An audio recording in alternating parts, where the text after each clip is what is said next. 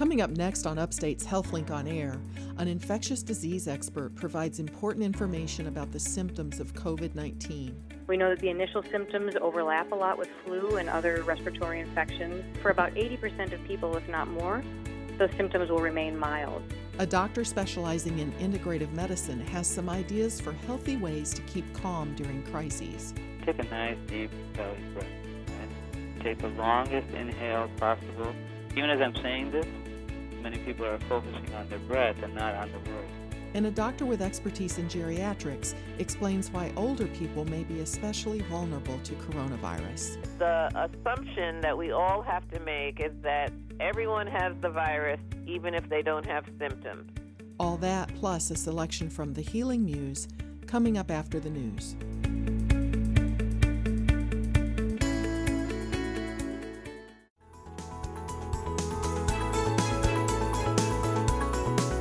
This is Upstate Medical University's HealthLink on Air, your chance to explore health, science, and medicine with the experts from Central New York's only academic medical center. I'm your host, Amber Smith. Today, we'll learn some healthy ways to keep calm during a crisis. Then, a doctor specializing in geriatrics will talk about the special vulnerabilities of people who are older and what we can all do to help. But first, an infectious disease expert provides important information about the symptoms of COVID-19 and what you should do if you're feeling ill. From Upstate Medical University in Syracuse, New York, I'm Amber Smith. This is HealthLink on Air. In this segment, we'll go over in detail the symptoms of COVID-19 and what to do if you or a loved one are feeling ill. With me by telephone is Dr. Katie Anderson. She's an assistant professor of medicine at Upstate and an infectious disease epidemiologist. Thank you for making time to talk with HealthLink on Air, Dr. Anderson. Thank you for having me. Now let's start with the symptoms of COVID-19. What are the ones that are most important to know about? Well, COVID-19 is obviously a new virus for us, and we're still evolving in our understanding of it. But what we do know right now, and the good news for all of us, is that it does seem to be, for most people, a relatively mild virus. We know that the initial symptoms overlap a lot with flu and other respiratory infections, so people can experience fever, cough, shortness of breath. But for about 80% of people, if not more, those symptoms will remain mild. It's only for a fraction of people that the symptoms can progress, and you may require hospitalization or possibly ICU-level care to support your breathing. Well, that's good to know that 80% symptoms are going to be mild. So can you diagnose this based simply on the symptoms? In other words, if you have a fever and shortness of breath and a cough, should you just assume you have COVID-19? Unfortunately, the symptoms overlap a lot with other respiratory viruses. And in fact, as this started to emerge throughout the United States, we were still winding up our flu season, which was somewhat dramatic this year as well. So a challenge is that when you're seeing somebody in the emergency room, in the doctor's office, you can't tell that they have COVID-19 just based upon their respiratory symptoms alone, which is one of the reasons why we really need available testing for everyone. However, given the seriousness of this pandemic and the rate at which it's spreading through communities, we do recommend that if anyone is experiencing respiratory symptoms or a fever, that they treat it as if they have COVID-19 in terms of isolating themselves, washing their hands, and trying to prevent spread to other people. So what if someone has a headache or a runny nose, symptoms of a cold? Do they need to think, oh, wait, this could be COVID? Or people still get colds this time of year, right? People still get colds and a whole variety of other types of viruses. And again, what I really want to reassure people is to go back to that 80%. So if you start to get a headache, if you start to get a fever, if you start to get a cough, take a breath.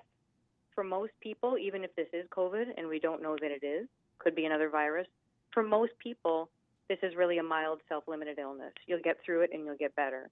It's only if your symptoms get to be more severe, if you have a high fever, if your fever continues for a couple of days, if you're having difficulty breathing, or other serious symptoms, that you need to stop, think, and go get yourself checked out immediately. Can physicians predict among patients, since 80% of the cases are generally mild, can physicians predict the other 20% that are going to need more intensive care? So that's the big question right now, particularly because we worry that case numbers will increase. We aren't able to predict with 100% accuracy who's going to progress and have a severe outcome, but there are certain populations that do seem to be at increased risk of severe disease with COVID-19.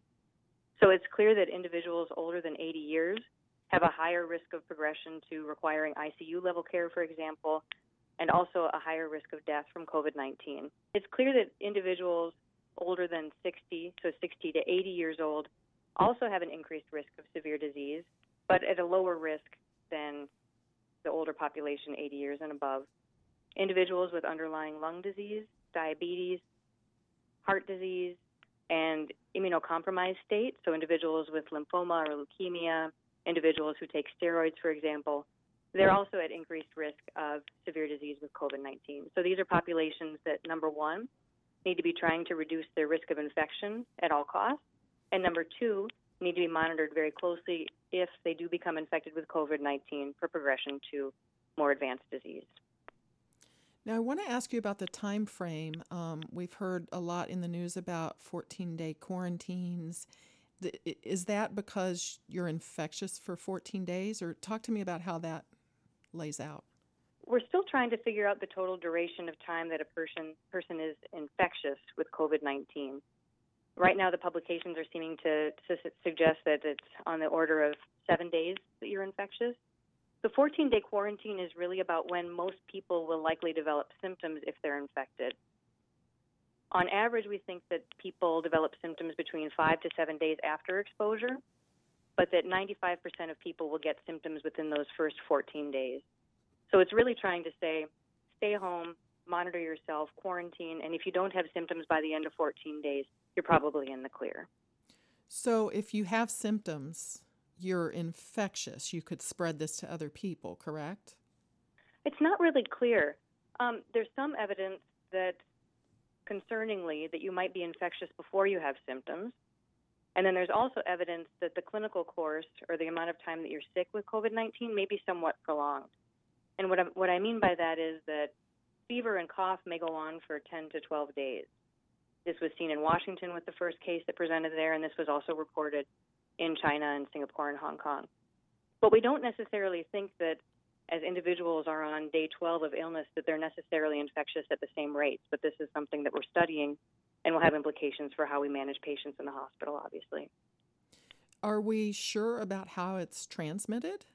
We're confident at this point that the dominant mode of spread is droplet, so sneezing or coughing, and also contamination of environmental surfaces. And what I mean by that is someone coughs into their hand, they touch the doorknob, and someone comes right behind them, touches the doorknob, and then touches their face.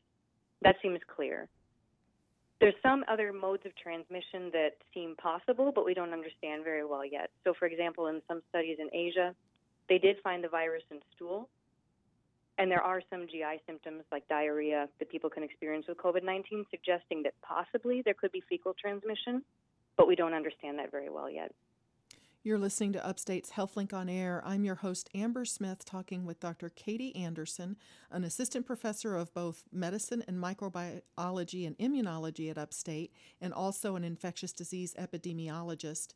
And we're talking about the coronavirus, the disease that causes COVID-19. I also want to let listeners know that an epidemiologist studies how diseases spread. Is that correct? That's right.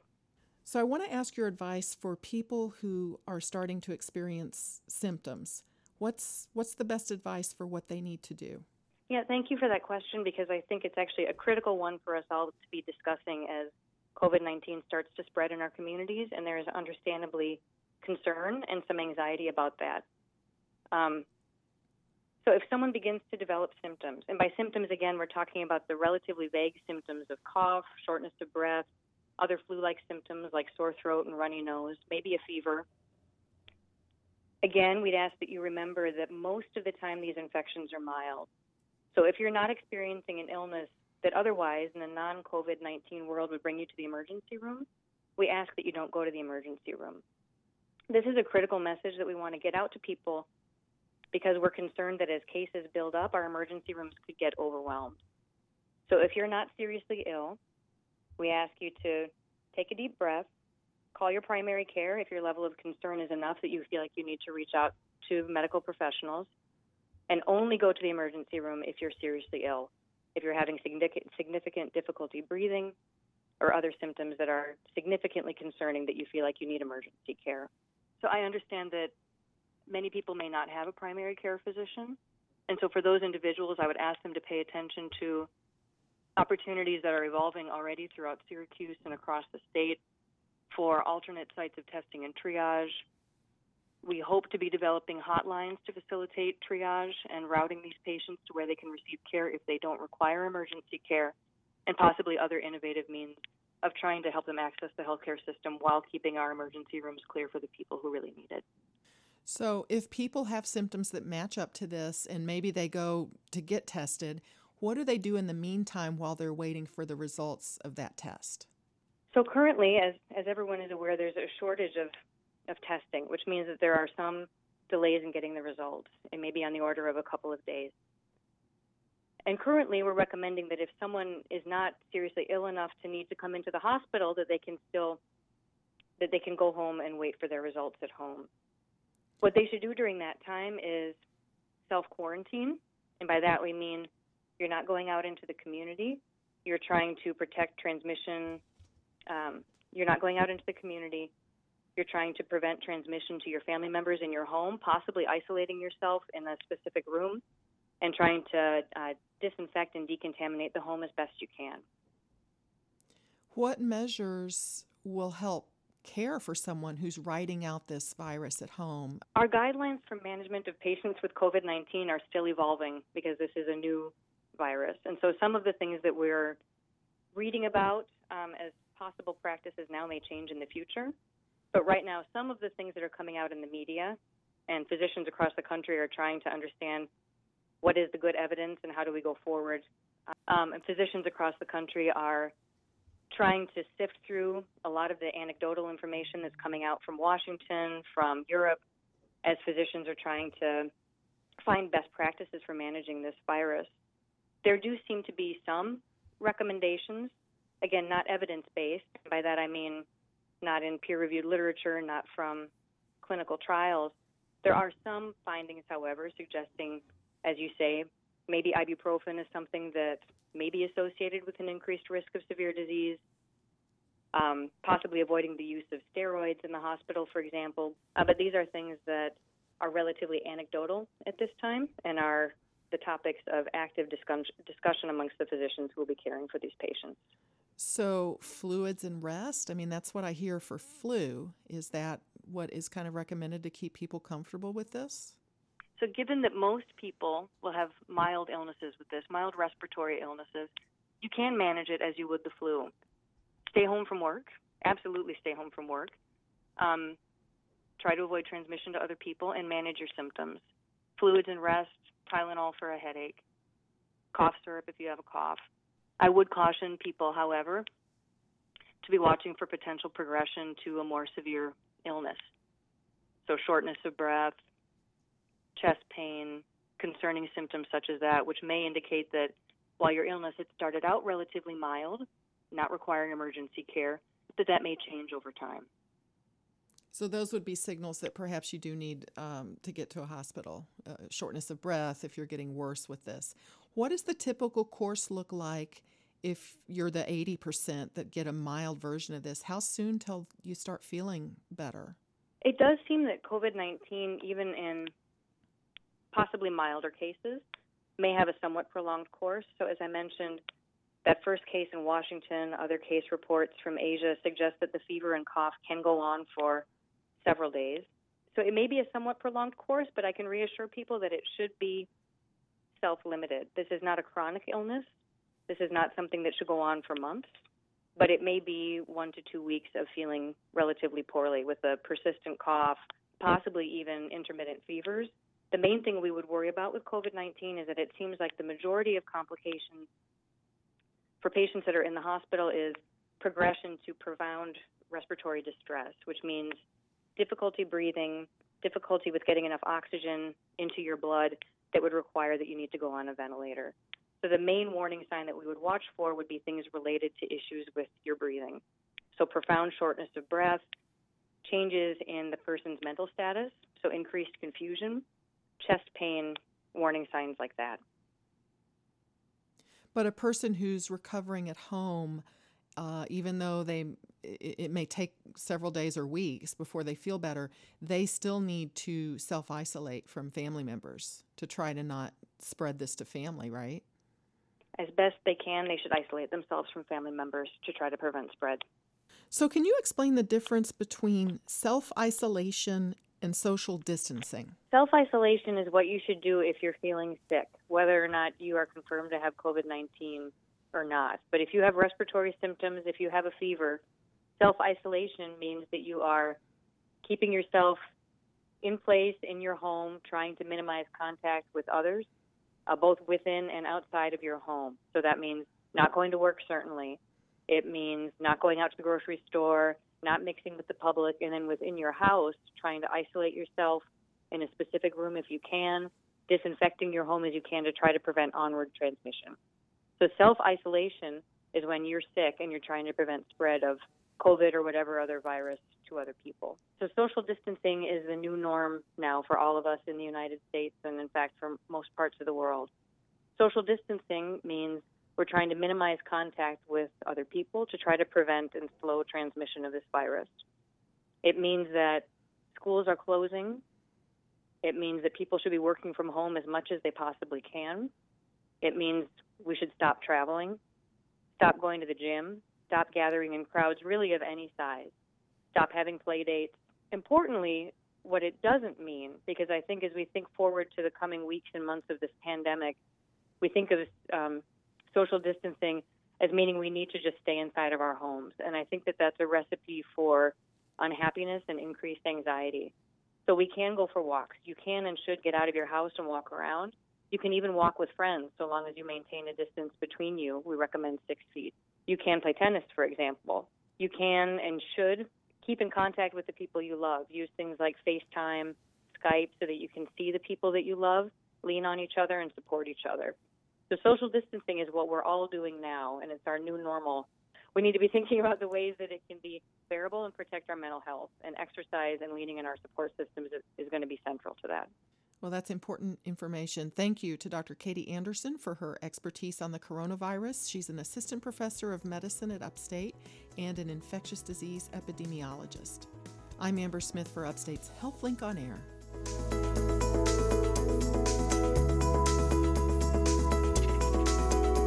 Coming up next on Upstate's HealthLink on Air, in case you're feeling anxious, Dr. Kaushal Nanavati has some advice.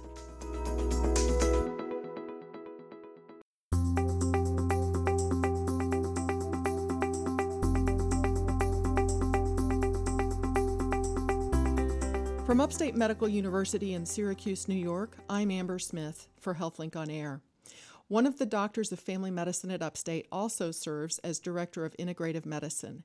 And during this ongoing coronavirus crisis, I'm really appreciative that Dr. Kaushal Nanavati has made time for HealthLink on Air. Thank you, Dr. Nanavati. Hey, thank you for having me. I appreciate it. I want to let listeners know that your email signature says, inhale peace, exhale stress. And you really seem to practice what you preach when it comes to stress management. Especially now, I think maybe some of us could use some help staying calm. And I'm going to ask for your advice about that. But first, some basics. Let's talk about the facts about this virus that are most important for us to know. Well, and I think, you guys have had experts on, and people have information at the fingertip for the virus itself and how it's spreading and where it's spreading and all those things.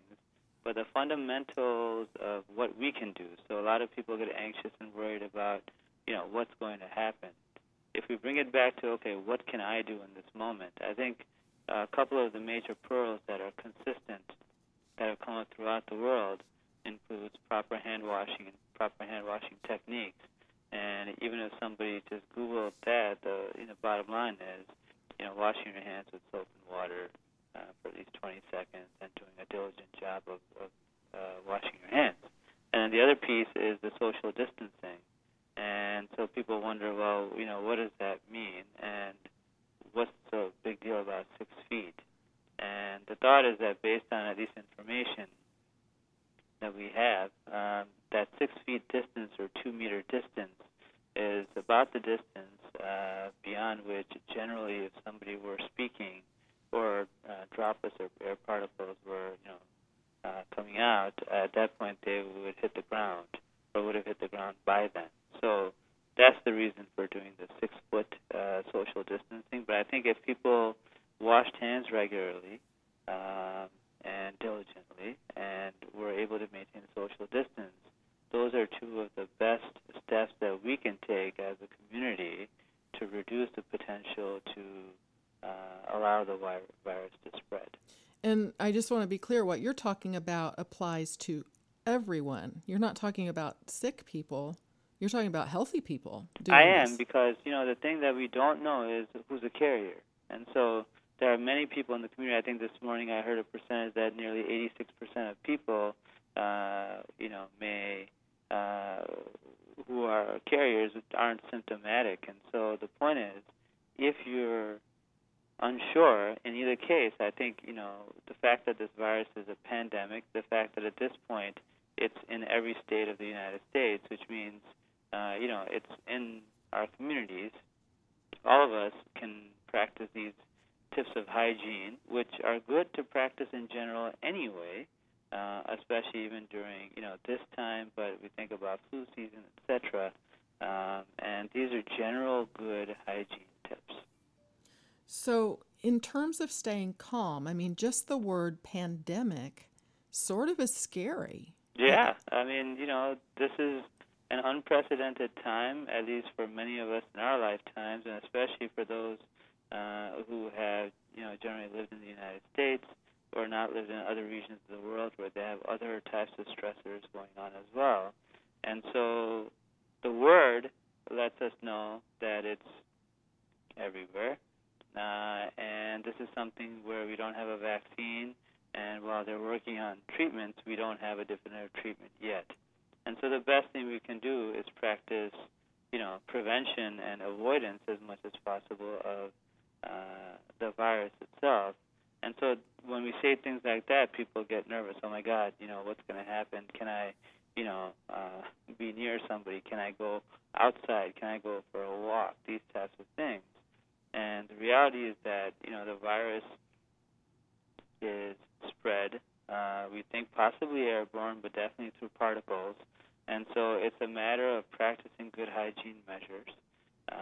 And again, anxiety often is the result of kind of a potential or a worry about something that might happen.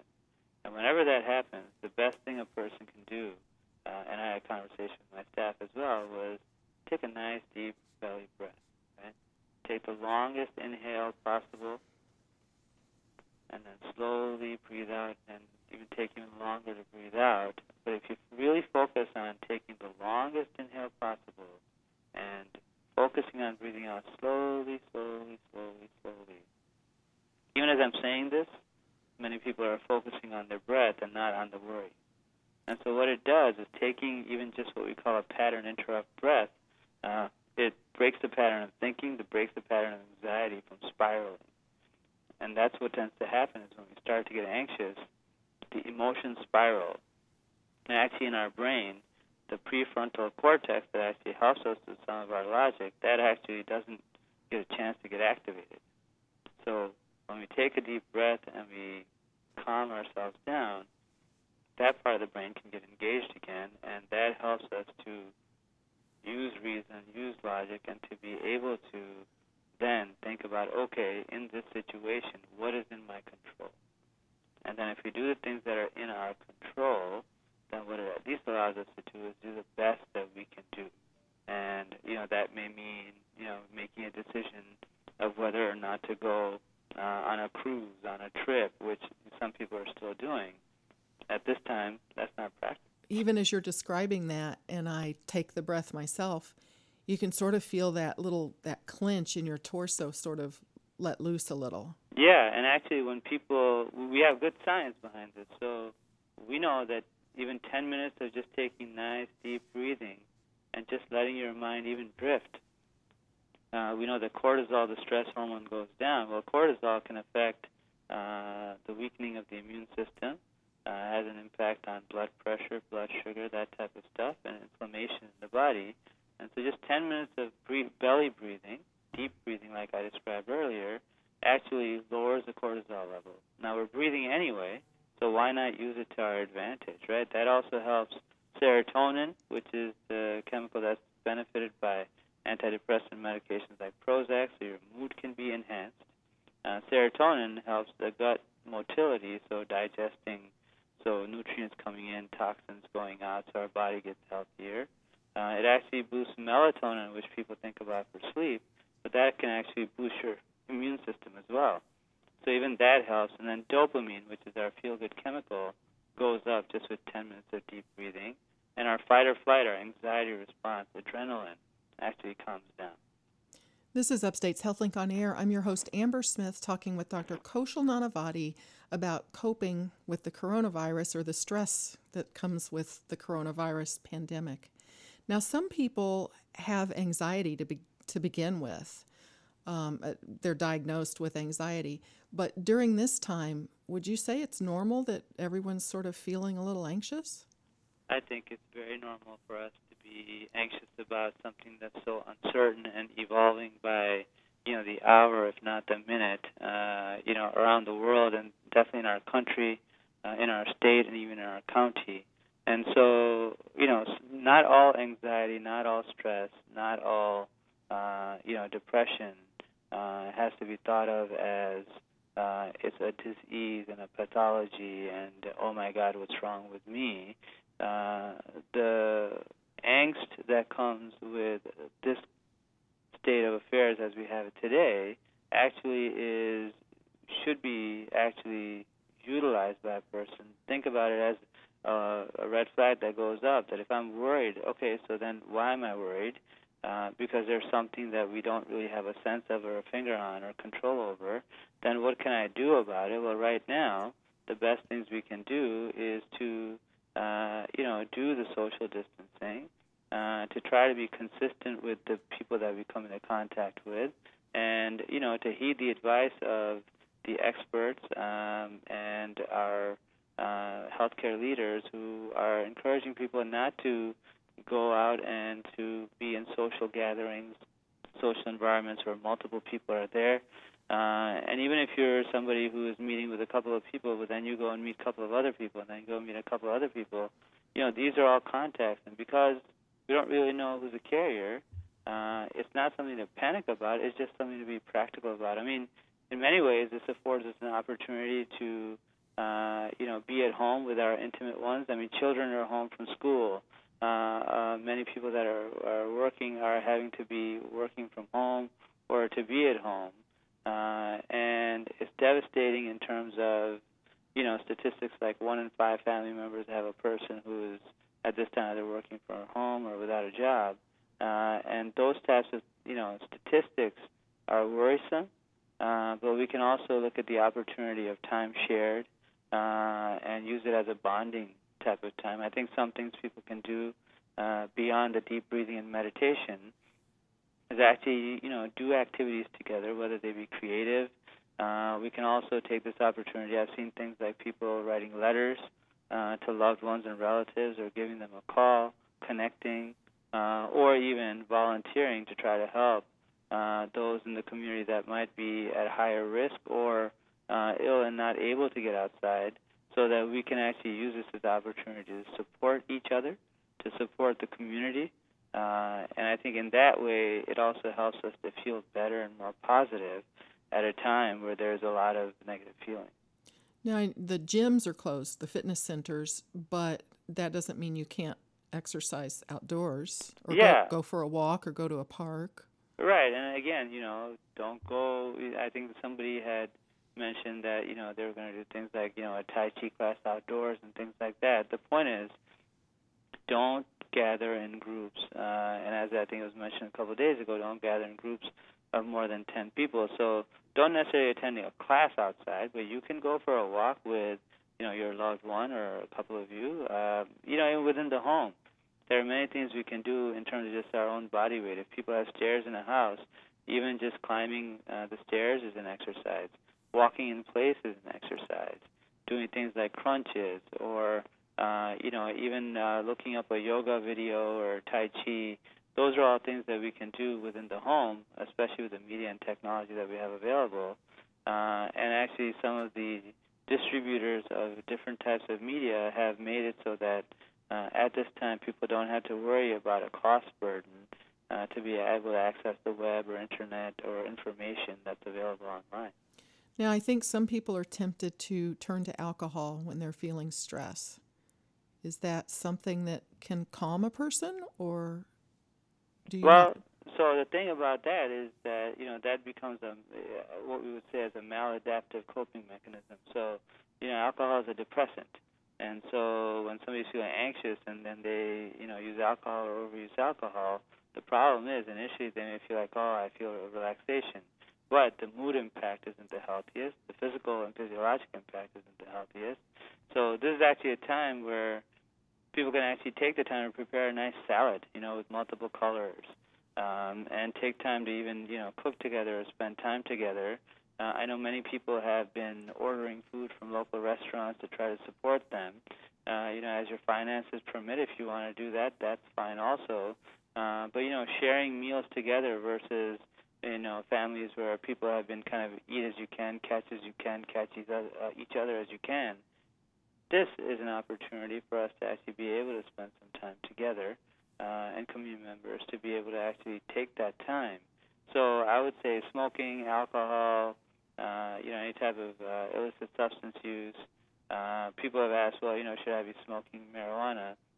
Again, what we know about even that is smoking is not the healthiest approach for that, even though CBD and those things have been legalized. Right now, using nutrition, using exercise, focusing on the things that you can do something about within your own life, within your family's life, even thinking one step beyond to think about how can I help in the community that wouldn't put, me or others at risk, right? Thinking about our community as a whole, and then the idea of using that breath as a means of calming.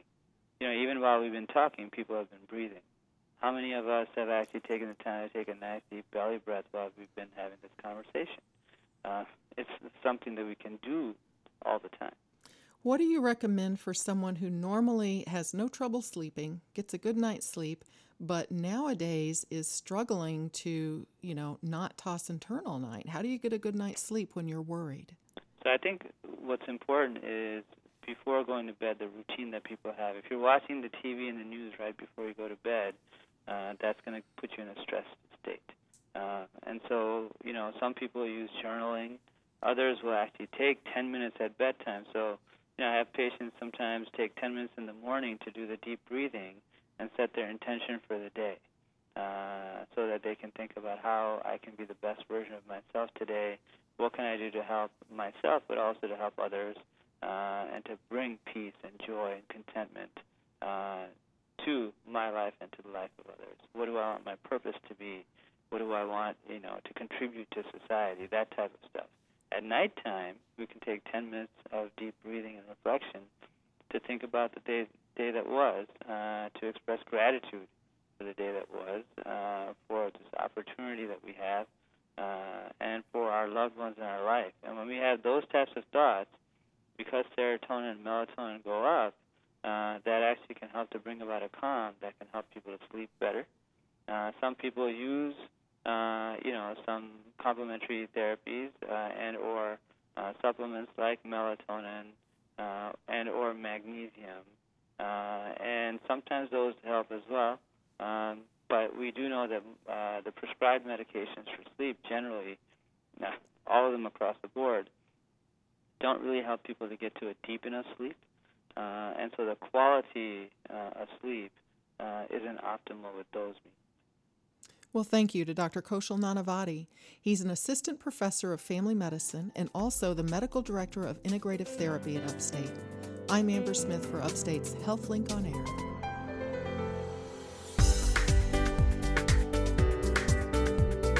We'll talk with Dr. Sharon Brangman about the special concerns of geriatric patients during this pandemic, next on Upstate's HealthLink on Air.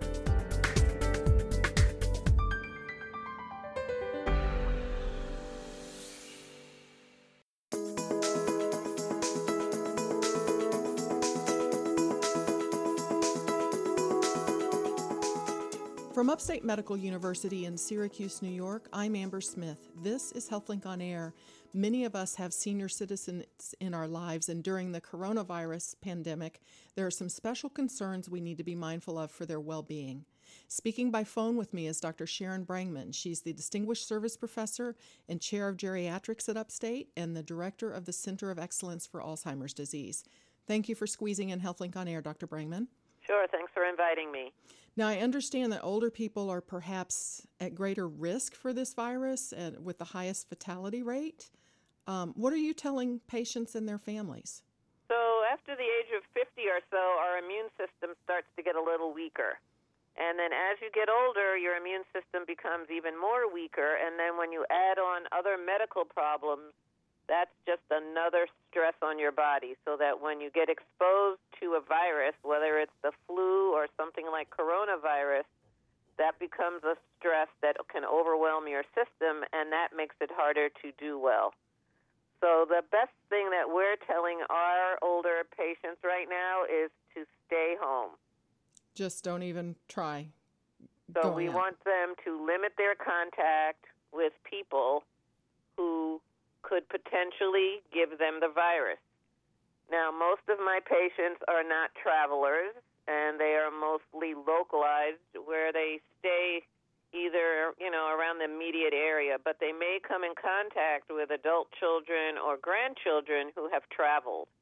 Right. And the assumption that we all have to make is that everyone has the virus, even if they don't have symptoms. And if you have that level of concern, then that helps you keep away from people as much as possible. So when you say, no going out, does that mean no having people in as well? So you should not be inviting multiple family members over.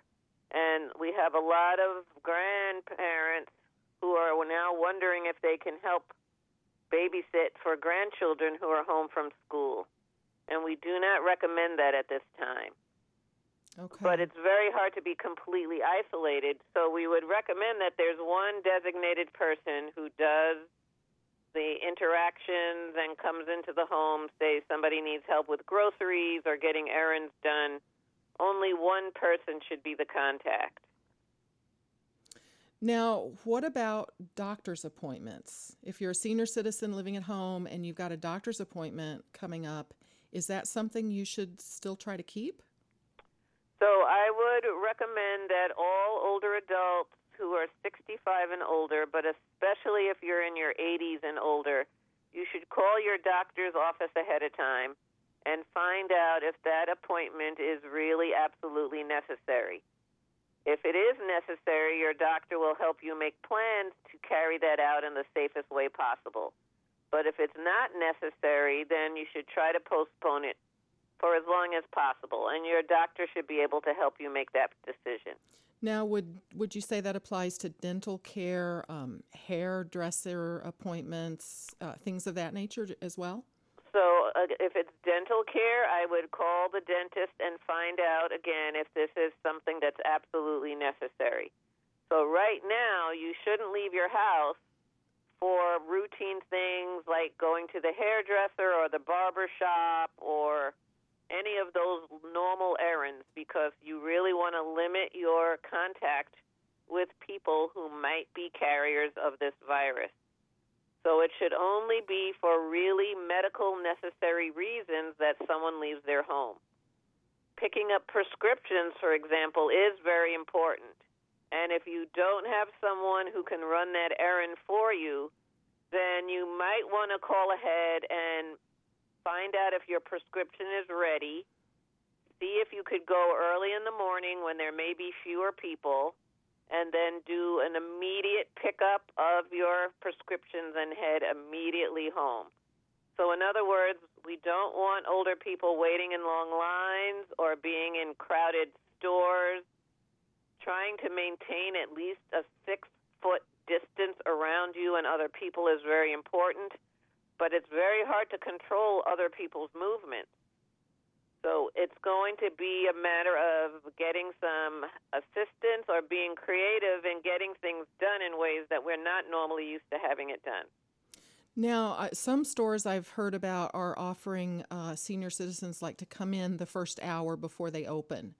And I guess that's designed to, not have a big crowd there and make that available. Is that a good idea?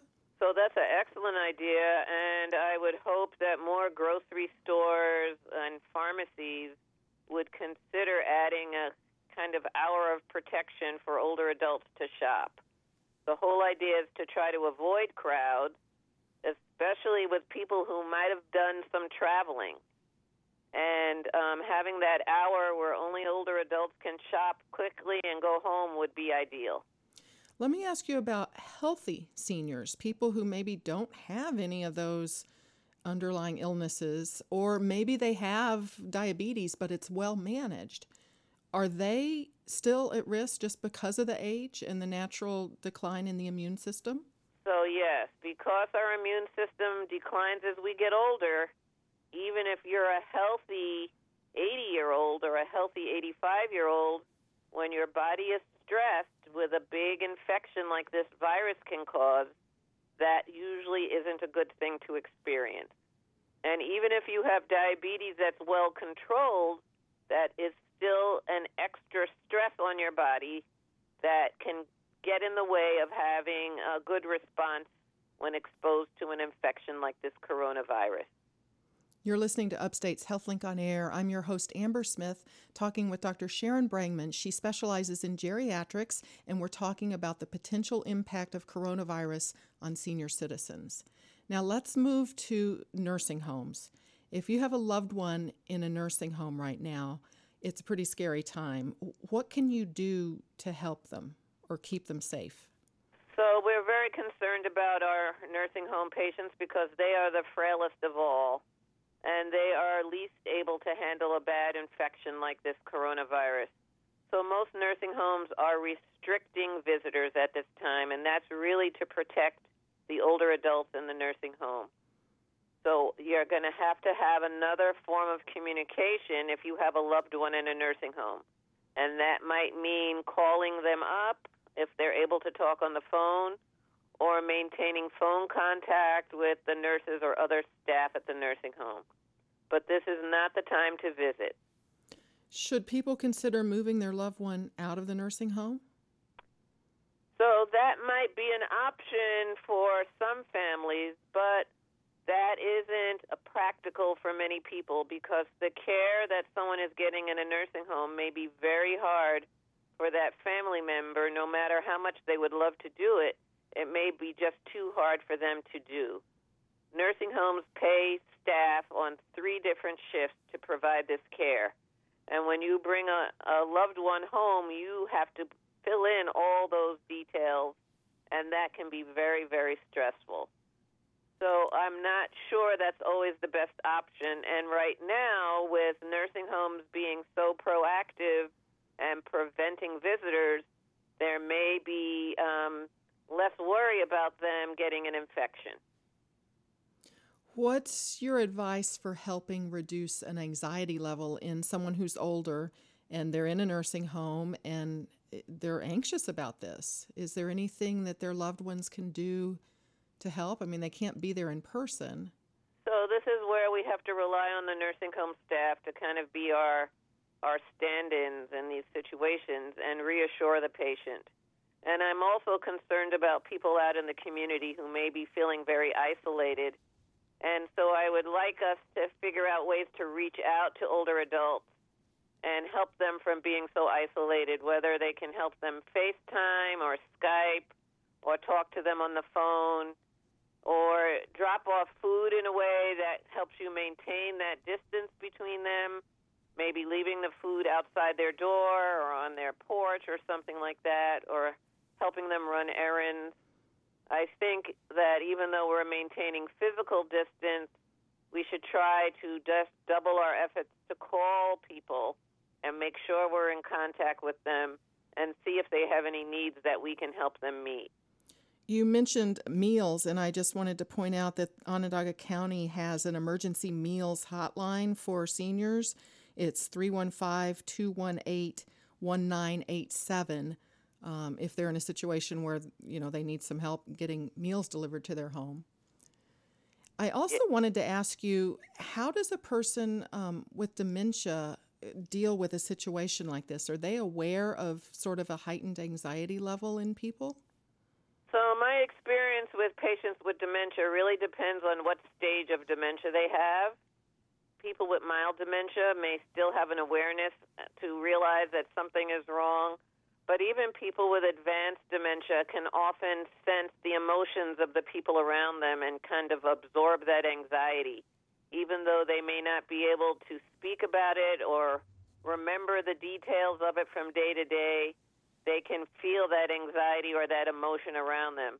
So it's really important to make sure that if you're working with somebody who has any type of dementia or memory problem, that you try to give them information in very small bits that help, but don't layer in all the extra fear and worry, because there's nothing they can really do about it.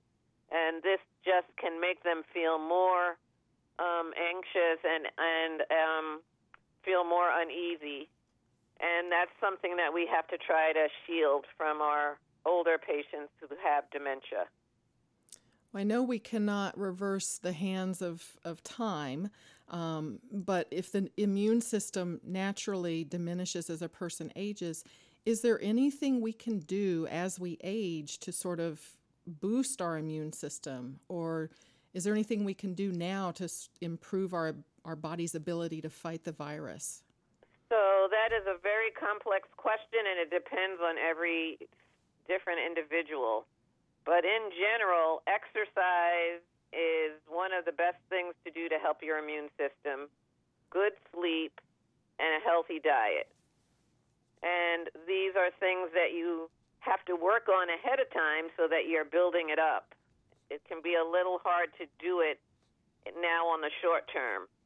But in general, those are some of the things that we can do to kind of help our bodies stay safe and fight things that come from the outside world that can cause infection. And those are things, even as we're sort of isolating or keeping ourselves away from one another, healthy diet is something we can try to maintain, right? So that's where some older adults may need help with a healthy diet. And even if you're home and you can't maybe take a walk as easily as you might have been able to in the past, you should try to get up and walk around your house as much as possible every hour or so. It is still okay to take a walk outside if you're walking with someone who's already in your household. If you're walking with someone who's not in your household, you have to do that with a 6 feet distance between you. So let's review what information is most important. What can people do to reduce their risk? So in order to reduce your risk, it is probably a very good idea for people who are 65 and older to stay home. We don't want people to have contact with others out in the community right now because we don't know where the virus may be, and we know that some people can be spreading the virus without having outward symptoms of their own.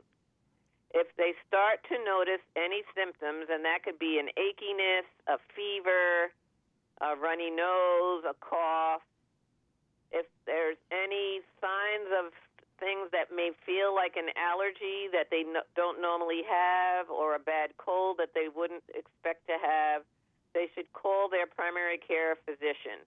And that physician or nurse practitioner, whoever is their provider, can help them make a decision on the best next steps. And because they fall into a higher risk category, they may need to act more urgently than someone who was younger with those same signs and symptoms. So this is something that if you have a concern, you would want to help get identification or some diagnosis of the symptoms as soon as possible.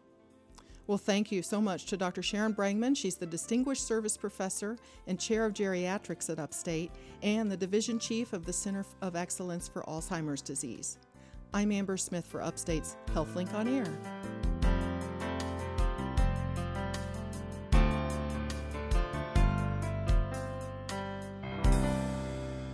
And now, Deirdre Nealon, editor of Upstate Medical University's Literary and Visual Arts Journal, The Healing Muse, with this week's selection. Richard Wu is a recent graduate of the University of Texas at Dallas. He writes, paints, and composes at the intersection of art and medicine. His poem, Hospital Moongazers, reminds us that healing can incorporate cultural traditions as well as medical treatments. Hospital Moongazers.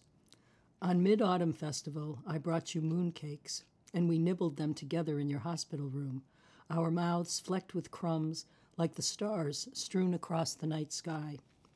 We ignored the beeping machines and the smell of disinfectant and the doctors and nurses shuffling outside, but we watched the moon glinting through the window, a full moon, yellow and engorged as if it had gotten hungry and eaten up the entire sun. We could see the moonlight sprinkled over the ground before your bed, the color of early morning frost. And so you said, I'm thinking of a poem. And I smiled and said, quiet night thought. And then we both bowed our heads, thinking of home.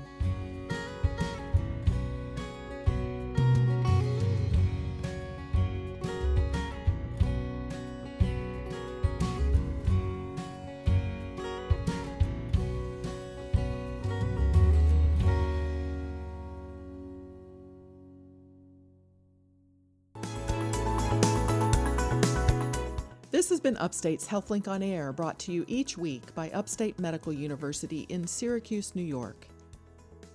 If you missed any of today's show, or to hear interviews on other health topics, listen on our website at healthlinkonair.org or do a podcast search for the phrase HealthLink on Air. I'm Amber Smith, thanking you for listening.